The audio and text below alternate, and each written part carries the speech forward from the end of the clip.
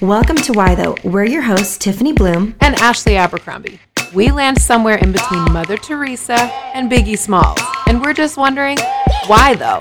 We all have questions, from our existential crisis curiosities to our, hey girl, why your eyebrows look so good though? And we want to tackle all of those questions with you.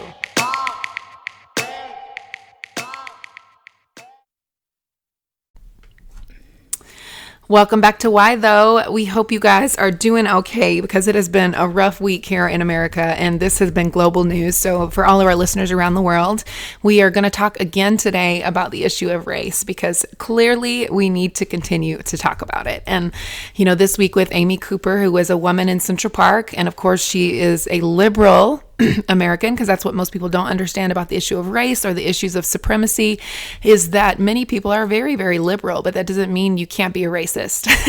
And Right. So the way that she called the cops and escalated her voice and made the situation way out of hand on Christian Cooper, who's an avid bird watcher and an activist in New York and a really important person, that she ended up losing her job and she lost her dog. The rescue shelter that she had adopted her dog from has taken the dog back. So she basically lost her life in a matter of a week.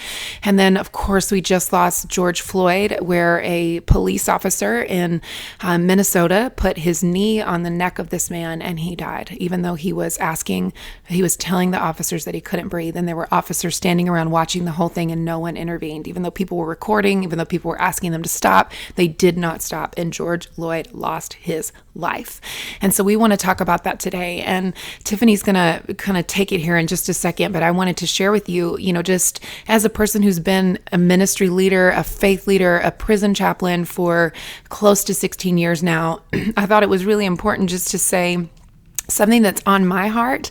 And that is, you know, just the way that the internet explodes after these things happen, I think is really important for us to pay attention to. And I think sometimes we're helping, but we're actually hurting. There's a book about that, by the way, When Helping Hurts. Mm-hmm. And I would highly recommend that you read it if you are new to the justice space and you can really understand what it means to move beyond pity and feeling sorry and, you know, guilt into a place of compassion and empathy and action. I think that would be a great next step. We're going to link to so many resources for you.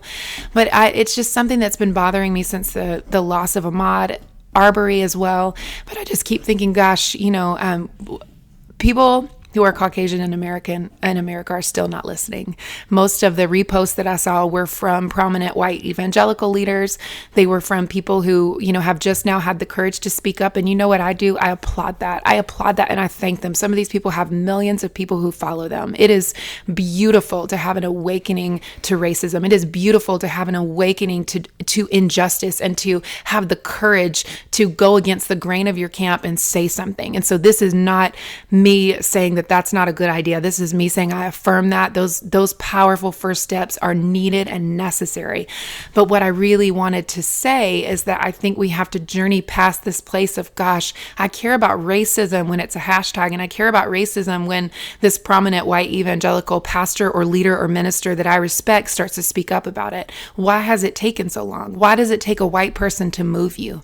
Why does it take a white person in the evangelical stream to move you to action, to move you to care, to move you to compassion? And, you know, I really want to challenge people who are listening, who, you know, have yet to have an awakening or are just at the beginning of this, to find those voices that are speaking and that have been doing this work of racial healing and activist work for years. A beautiful friend of mine who does incredible work around the issue of Black mothers dying in childbirth and the infant mortality rate for Black children. And she posted, these posts are not healing to us and they are not helping us. They are traumatic for us. And I just thought that was a really powerful picture of, yes, we want everybody to be awakened to white supremacy. Yes, we want everybody to be awakened to the fact that racism is real in our country and that we are sick to the core, that it is one of the tenets that we built this country on, racism. And that needs to be a truth, and we need to let it ring and reverberate so that we can repent and change. And at the same time, we cannot jump on this bandwagon in a way that's hurting our brothers and sisters. And there are images that people don't want to see because that is somebody's son, and that is somebody's brother, and that is somebody's community stakeholder. And we don't have to repost the videos of a human being with a family who died. We do not have to repost those photos. We do not have to talk about how sad we are. You know what? We need to push past that. It's not the time for sadness. It is not the time for us to go, gosh, I mean, grief and mourning and lament is one thing, but just to be sad and to post it and to move on, we're not here for that. And so Tiffany and I want to help you today move past that place of feeling like helpless, of feeling sad, of feeling pity, into a place where we really believe you can act, where we together can change white supremacy in this world. And I know those are strong words, and we're going to talk about what they really mean because we want to help you and we don't want to offend you. But if we do, it's okay. Like, we can be offended together and we can move forward together and we can change together. Okay. Because that is really important. I want to, before I move on, Ashley, I just want to touch on something you said that really impacted me, was just the sharing of these images and the sharing of the videos and the commenting and the reposts and saying, watch this, do this, look at this. And last night I discovered Propaganda, a activist, rapper, spoken word artist. He shared on his Instagram that he had a friend who knew George Floyd. And he said at the outreaches, he was setting up chairs. He dragged a pool down to the hood so they could do baptisms and just all this beautiful things. I'm like, let's share that. Let's celebrate who this man was and his contribution. Yeah. Instead of somehow allowing him to be defined by a white man's knee on his neck. Oh, sister, say that. So one of the things Ashley also mentioned is we celebrate an awakening. We celebrate an awakening when non-white, when white people really do see the part they've played and how they have contributed to racism, but also how they realize that they can also be an ally. And one of my friends from church posted something on Facebook that I'm going to share with you now. I have her permission, and it is just so beautiful. And she writes this. It's going to take a minute, so get comfy, y'all. She said, "It's unsettling because I am more like Amy than I am often willing to admit." She's referring to Amy Cooper. "And I know that I recognize there is more to her whole person than is summed up in a news spread. There is a racism in me that is subtle and quiet, but potentially lethal. And in the face of an adrenaline and fear, warranted or unwarranted fear, what horrible choice might I make? What impulses might drive me to self-preservation over reconciliation? I know those impulses are there, but I console myself with the thought that they are handed down to me through centuries and aren't really my own impulses. But they have become mine over years of quiet denial. I have a dream of growing a garden in my back alley. It's behind a fence, out of sight, a dead end with no foot traffic. For this reason, it's been neglected by the previous owners of our house. It's easy to let morning glory invade the soil where no one is observing its growth.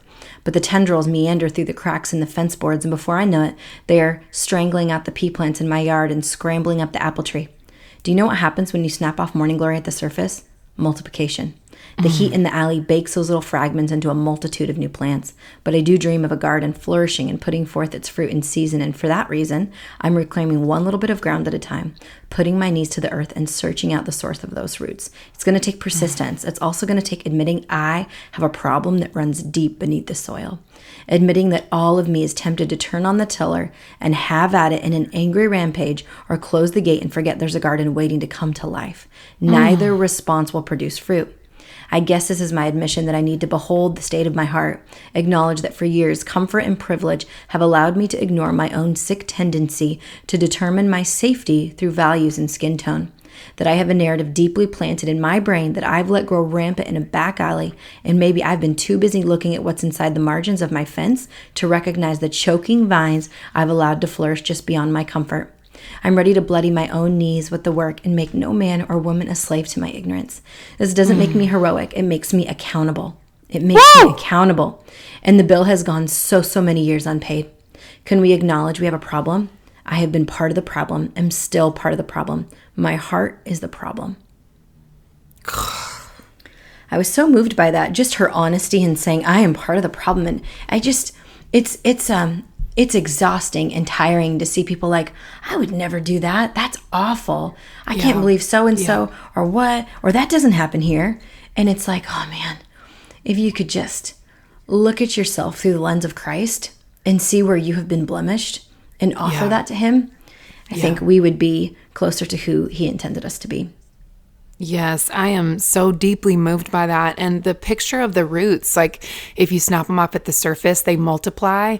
And I think that is such a powerful image versus rooting it out so that it doesn't exist. And that is so true of the issue of supremacy. And, being a white person in America, I'm going to say some hard stuff today, but being a white person in America from birth, the tea we are steeped in is supremacy. Mm-hmm. Like it is just the tea that we're steeped in. Everything in our society systemically allows us to be best and to be first and to be a highest priority and to think of ourselves that way. And so the fact that she was able to identify that in such a beautiful, powerful, life-giving, hey, I'm about to change my whole life way was really wonderful. And I'm so thankful that your friend allowed us to share that, because I think so many people listening can relate. And this is not the time for us to do the surface work. This is the time for us to go deep inside and go, white supremacy in America does not end unless it ends in me.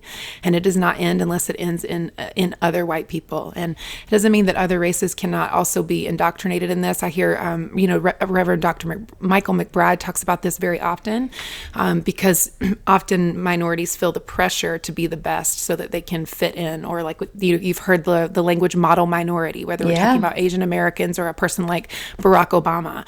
And so I think it's important for us to understand, sure, it can happen to everyone, but that's only to survive in the system, because everybody has to find a way to survive in this. And I was looking up this morning, hate groups across America, and I used to keep on top of this, and every now and then I would just go to websites, which I don't recommend this for everybody. This is just some work that I personally do.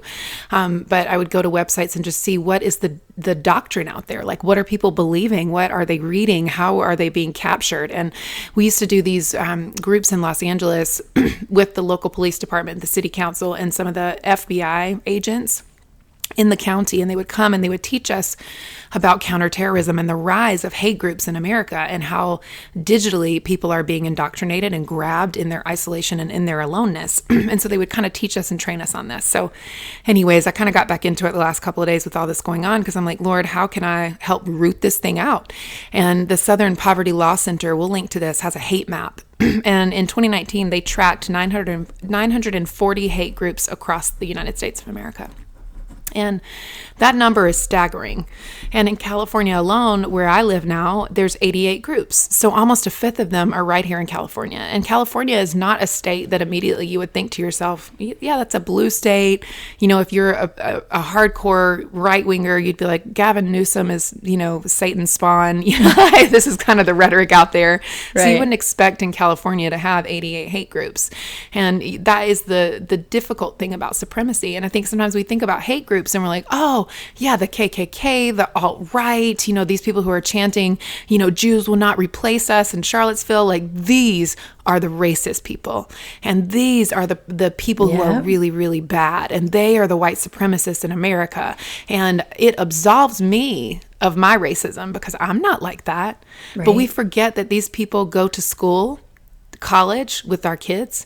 These folks are teachers in the community. These people are police officers. These people tithe to churches. Maybe not all of them, but many of them tithe to churches. They are a part of faith communities. They are working in jobs where they are interfacing with people who are not white. And that ideology, just like those flowers that Tiffany's picture painted, those the flowers, it sits on the surface of everything. But the truth is that root is really dangerous. And when we hide it, it lives on and it multiplies. And so it's important that we start to really root this out. And we cannot absolve ourselves of racism just because we think, well, I'm not like those people. Like, those are the real bad ones. And so I think it's important for us to really talk about what supremacy is. And I've got a definition here, and then Tiffany found this awesome thing that she's going to share with us.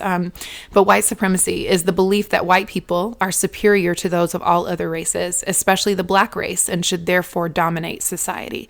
And so that's what white supremacy means. And, that can live in you in a very subtle way. It doesn't have to be as overt as, the KKK or the alt-right or, people chanting with ridiculous torches like idiots. I mean, it doesn't have to look like that. It can really be so subtle, and something that, again, we've been steeped in and indoctrinated in. And if we are not actively fighting that, then that belief that we are superior can live in us. for way longer than it ever should. And in God's kingdom, nobody is superior. Like, we stand side by side at the cross and nobody is inferior and nobody is superior. Like, the ground is level at the foot of the cross. And so we as Christians better reckon with ourselves so that we can really allow the Holy Spirit to root this junk out. That's so well said. And Ashley gave great examples of overt white supremacy, lynching, hate crimes, neo-Nazis, the KKK, burning crosses, racist jokes, that kind of thing. But let's talk about the covert white supremacy. And I'm taking this from The Conscious Kid. They are an Instagram account that is a very, very helpful. I really encourage you to follow them. They will be in the show notes. And here's a few of the examples they gave. I mean, there's probably 100 here, but I'm just going to read a few of them.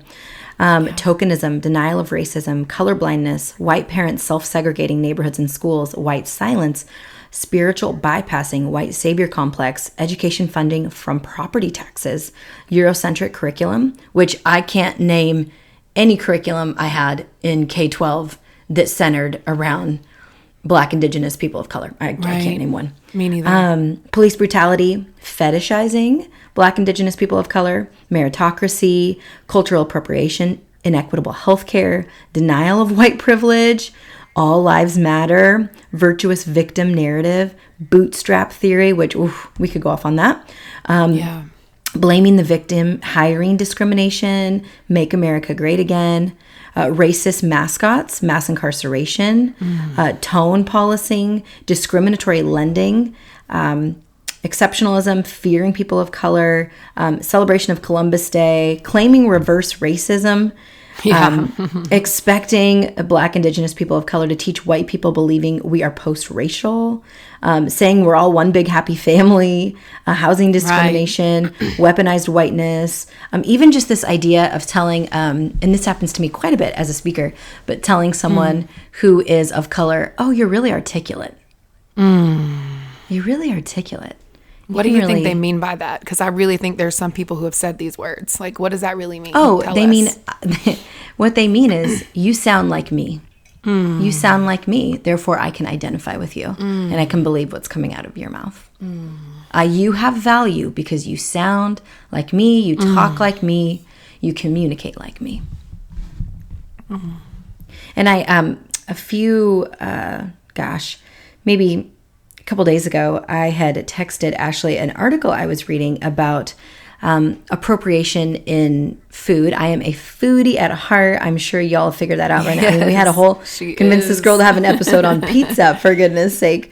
But I love food, and it's just can be a very discouraging thing to see how food has been appropriated. And one of the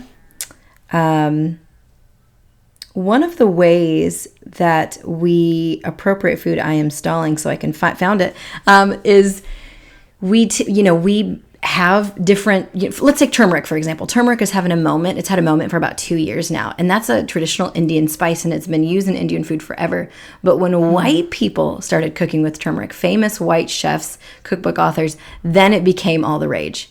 It took a white person using an ethnic product for it to be a big deal. That's white supremacy. And this is referring to Samin Nosrat. I don't know if I'm pronouncing her name right, but she is in the Netflix doc, Salt, Fat, Acid, Heat, and she's got that great cookbook, Salt, Fat, Acid, Heat. And she talked about her success. And it says her success isn't only about who she is inherently, but her ability to bridge worlds, to speak about and make comprehensible to the mainstream the assumed differences of minorities and the places and culture they come from. To paraphrase post-colonial theorist Gayatri Spivak, it's indicative of the way in which minorities must contort themselves to ever have any power. They have to manifest it in ways recognizable to those who hold it. So going back to, you're so articulate, I now have a value that you see as valuable. Right. Right. And it's devastating, honestly. Like, it is devastating. And again, that goes back to the steeping of white supremacy and what the world order is. Like, you're taught that these things are the best things. And if you speak this way, it's the best way. And if you do these things, that's the best thing. And in white supremacy, the highest values are being right and being the best. And so everybody else has to be inferior to you. So no matter what your economic bracket is or what you've grown up in, you're looking for ways to be superior to others, because that's what what is taught, rather than a collaborative community where, hey, we're all equal here. We all have a different voice to bring to the table. We all have different attributes that God gave us that are important to our life and to our community. You're taught to compete and to fight and to strive and to be the best. And it's devastating on communities, and specifically deeply impacts communities of color. And it's not okay. There's this excellent article I love. I refer to it very often. And again, we'll link to this in the show notes, but it's called Explaining White Privilege to a Broke White Person by Gina Crossley Corcoran. And I love this girl. I mean, she's so great. And I just want to read you a little brief part of it, because I know there's some people listening thinking to themselves, like, I mean, I hear you on the overt and the covert, ideas of supremacy. Sure, I can see tokenism and how that might have played out in my church or in my workplace or even in my own life. Like, there's probably some things you could personally identify. And then there are other people who are thinking, lady, like, privilege, are you joking? Like, there's nothing about me that has ever been privileged. Like, you don't understand how hard I've worked, which that's why bootstrap mentality is listed on the covert supremacy side, is because very often we think, well, I come from nothing. If you just make good decisions too, like, you can have a life that, is like mine, or you can also make decisions to change your life, which is how we get to a place where we watch a person who gets killed by the police in a way that we know is not right. And then very often what you'll hear people say is, well, let's just wait till all the details come out. Or we don't know the whole picture. We didn't see what happened. We don't know what he did. We don't know. And that's where it stems from. So you got to remember that you get to that place of saying, well, let's just wait for all the details, because you didn't address all these things that came prior. And so I love this article, and I want to read you a little piece of it. It says, years ago, some feminist on the internet told me I was privileged. The what? I said. She uses another word, so just beware. I came from the kind of poor that people don't want to believe still exists in this country. Have you ever spent a frigid northern Illinois winter without heat or running water? I have. At 12 years old, were you making ramen noodles in a coffee maker with water you fetched from a public bathroom? I was. Have you ever lived in a camper year-round and used a random relative's apartment as your mailing address? We did. Did you attend so many different elementary schools that you can only remember a quarter of their names? Welcome to my childhood. So when that feminist told me that I had white privilege, I told her that my white skin didn't do jack to prevent me from experiencing poverty. Then, like any good, educated feminist would, she directed me to Peggy McIntosh's now famous 1988 piece, White Privilege, Unpacking the Invisible Knapsack. After one reads McIntosh's powerful essay, it's impossible to deny that being born with white skin in America affords people certain unearned privileges in life that people of other skin colors simply are not afforded. For example, I can turn on the television or open to the front page of the paper and see people of my race widely represented. When I am told about our national heritage or about civilization, I am shown that people of my color made it what it is. If a traffic cop pulls me over, or if the IRS audits my tax return, I can be certain I haven't been singled out because of my race. I can, if I wish, arrange to be in the company of people of my race most of the time. If you read the rest of the list, you can see how white people and people of color experience the world in very different ways. But listen, this is not said to make white people feel guilty about their privilege. It's not your fault that you were born with white skin and experienced these privileges. But whether you realize it or not, you do benefit from it, and it is your fault if you don't maintain awareness of that fact. And so I love it. And she goes on to talk about, things like citizenship affording us privilege, things like our economic class affording us privilege. She goes on and lists a bunch of great things. And I just think it's important to talk about that, because we forget what other people are going through, and we can get so locked down in our life. We can get so locked down in the pursuit of our personal passions and in the pursuit of the things that we think are good and things that will make us the best, or things that will make us better or give us the life that we want more and more and more, that we forget that out there people are living a real life that is harder and difficult, and we are immune to their challenges. And we have to acknowledge that that fact is true. And when we acknowledge that that fact is true, we can then begin to understand and to change and to grow and cultivate a rich, diverse world that is more collaborative and more welcoming and more hospitable, where we are not the best and where we are not superior, because whites are not going to make America great again. Okay? That's not how this works. The whites won't make America great again. Like, that is not what is going to happen here. The only thing that's going to happen is that this beautiful sense of diversity and rich goodness and grace that God gave us in the human race, when we honor that and when we begin to lift it up and lift up all people as made in the image of God and worthy of our respect and of our honor, then that is when we really start to see the kingdom of heaven manifesting on this earth. And it will take each of us, Amen. doing our part. And we're not saying that we're going to get it right 100% of the time. We're saying that we're going to do the work. Come on. We're not going to ace this test every day, but may we move in the direction of righteousness and holiness and peace and justice and connection. Yes. And just before we end today, I wanted to share with you guys, I do a lot of workshops on race and really helping people understand privilege and how to walk out of that. And I want to offer you just a very quick, it won't be quick when you do it, but just a very quick overview of what this looks like.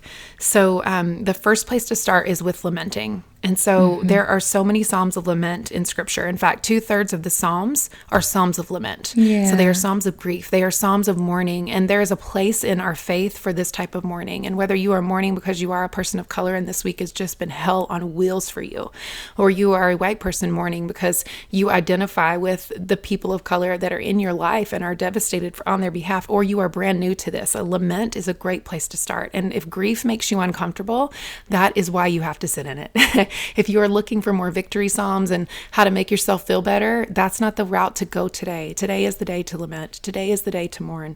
And so Psalm 13 is a great place to start. And again, you can Google them. 2/3 of the Psalms are Psalms of lament. I love Psalm 13 and Psalm 78. Those are two of my favorites. And then after lamenting, there is a psalm that will help you repent. You know, Psalm 51 is a great one. It's a good time to sit with grief and to sit with supremacy. And if you're a white person, ask God, how has this world indoctrinated me? How have I been steeped in the tea of supremacy, God? And how would you have me change? I'm sorry, Lord, help me to walk in your way. And if you are a person of color, then ask God, how can you defy the way supremacy may have made you feel inferior, the way that supremacy may have hurt you, the way that it grieves your heart and has hurt and wounded your family, both personally and systemically? What does that look like for you? And ask God to help you. And then a prayer to pray from the end of Psalm 139. Search me, O God, and know my heart. Test me and know my anxious thoughts. Point out anything in me that offends you and lead me along the path of everlasting life. So you're giving God permission to search you and know your heart, which he already does. But for him to highlight it to you is how we begin to change. And ask him to point out anything in you that offends him, because racism, even the subtle kind, offends God. It's offensive because it is robbing the image of God in people. And that is not what God put you here to do. So pray that prayer. And then a vision to work, to believe and work for. And we talked about this on our podcast, Justice is Not a Trend. So you can go back and listen to that one again. But you can read 1 Corinthians 12 and get an idea of what it looks like for us to begin to value the whole body, even parts that we think are dispensable, parts that we think deserve less honor. God commands us through the Apostle Paul to give the parts of the body that we think are less honorable more honor. More honor, more honor. So how do we ask the Holy Spirit to fill us with love for the people that we disregard or even hate? How can we replace that hatred with love? And so that's just a quick overview of some steps that you can take today that would help you just begin to understand how supremacy is affecting you, impacting you, indoctrinating you, hurting you, and how you can move forward. Well said. And we know this was heavy today, listeners, so we thank you for journeying with us. We're here for you. We're all walking this together. This was not a, hey, you're not doing it right. This was a, hey, let's learn together. So thank you. Yes. Thank you for joining us, and we'll see you next week. Bye-bye. Bye-bye. Hey, listeners, remember to subscribe and comment. It helps others to find the show. To learn more about Tiffany's writing, speaking, or books, visit TiffanyBloom.com. To learn more about Ashley's writing, speaking, or books, visit ashabercrombie.org. See you next week.